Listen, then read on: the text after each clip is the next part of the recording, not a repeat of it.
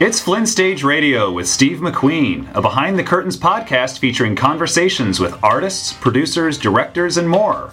Grab your all-access pass and follow the man himself, artistic director Steve McQueen.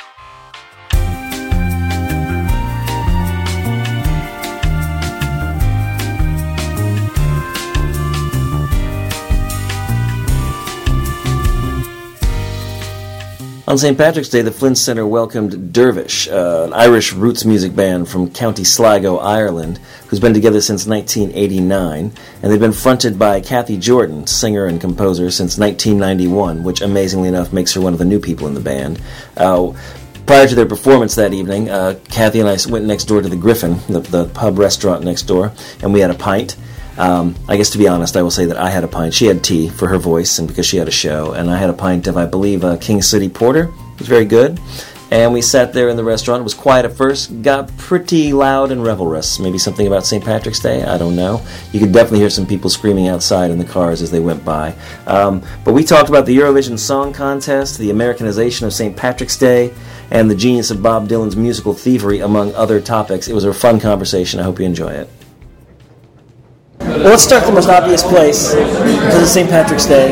Is it as big a deal in Ireland as it is over here? I think it's getting bigger because it's been put up to us. It's like, well, God, you can't have bigger parades everywhere else.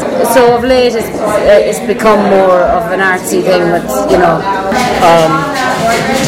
I guess in my job, we worry a lot about cultural appropriation, about taking on somebody else's cultural identity as your own.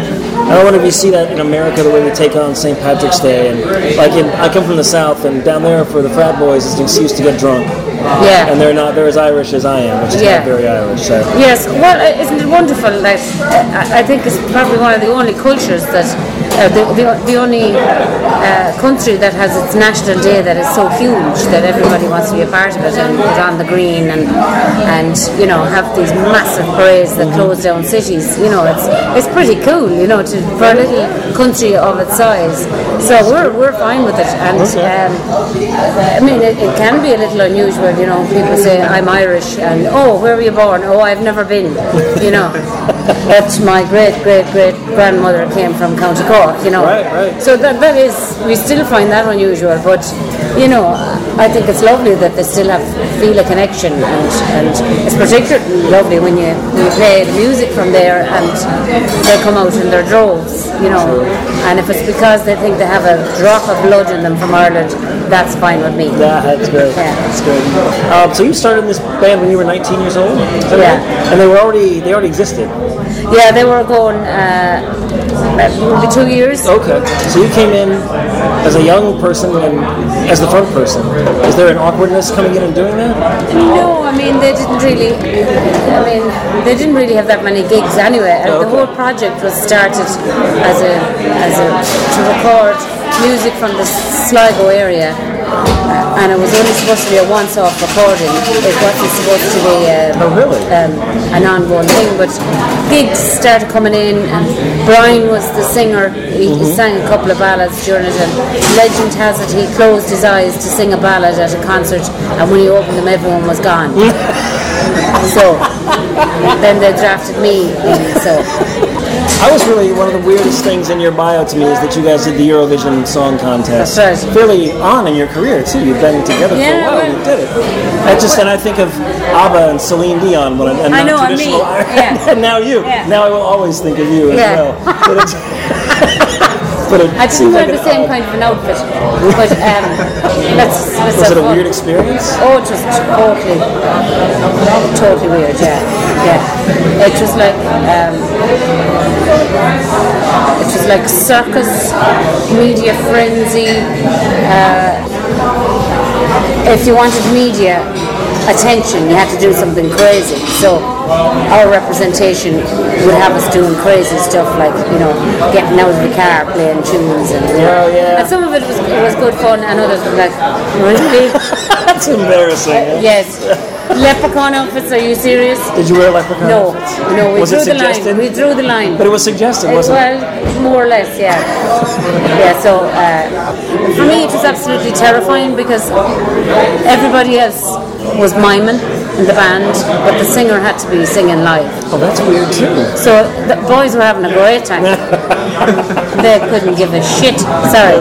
No trouble. My boss is a Cher fanatic for some reason. Oh, yeah. He's just, and so he wanted me to ask you if Gypsies, Tramps and Thieves is actually at its core a folk song.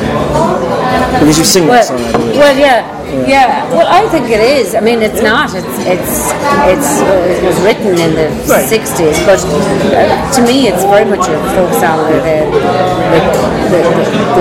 The subject matter and it's like telling a story, like a ballad from start to finish, and what happens to a team of people out on the road, and and it has the meter and the rhythm of a folk song as well. So it's a sad story.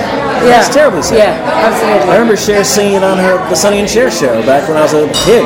Yeah, the big costume. Yeah, that's terrible.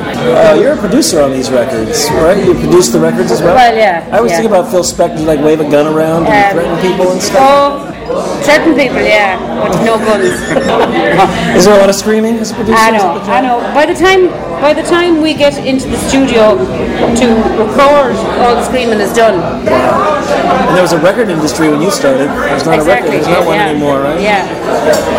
Although thankfully we still sell a good bit of merch at the gigs. On the road, right.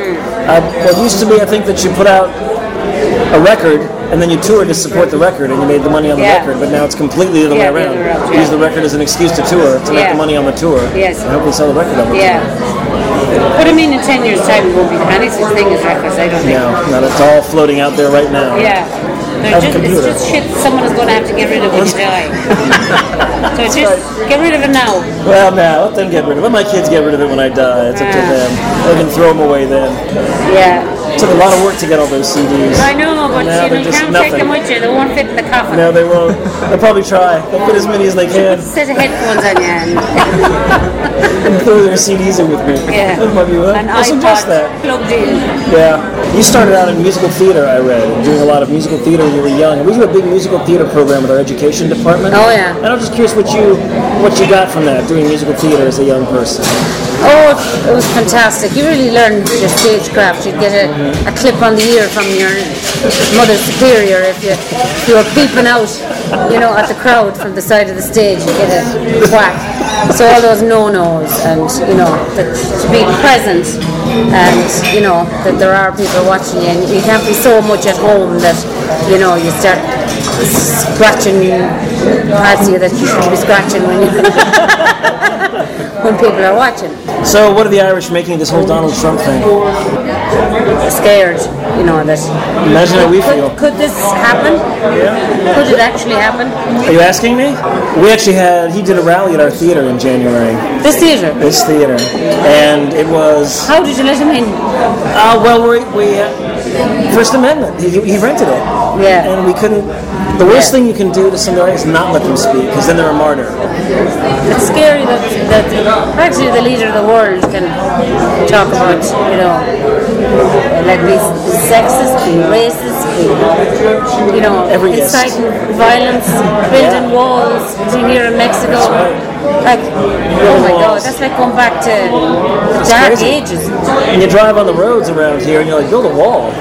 Build a road. We need roads and bridges. We don't need walls. Yeah. Have you guys ever covered any Dylan songs? Boots, Spanish Leather, yeah. It's a great song. Yeah. That's such a great song. I mean, there's lots of ballads in there. But then he robbed a lot of them from Ireland too. Sure.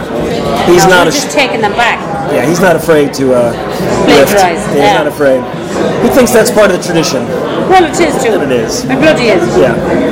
Learning in this accent. Are you still recording? Oh, we're done. Well, happy editing. Thanks. Thank you. Thanks for making the time, Kathy. Cheers. Cheers. So much. Sláinte.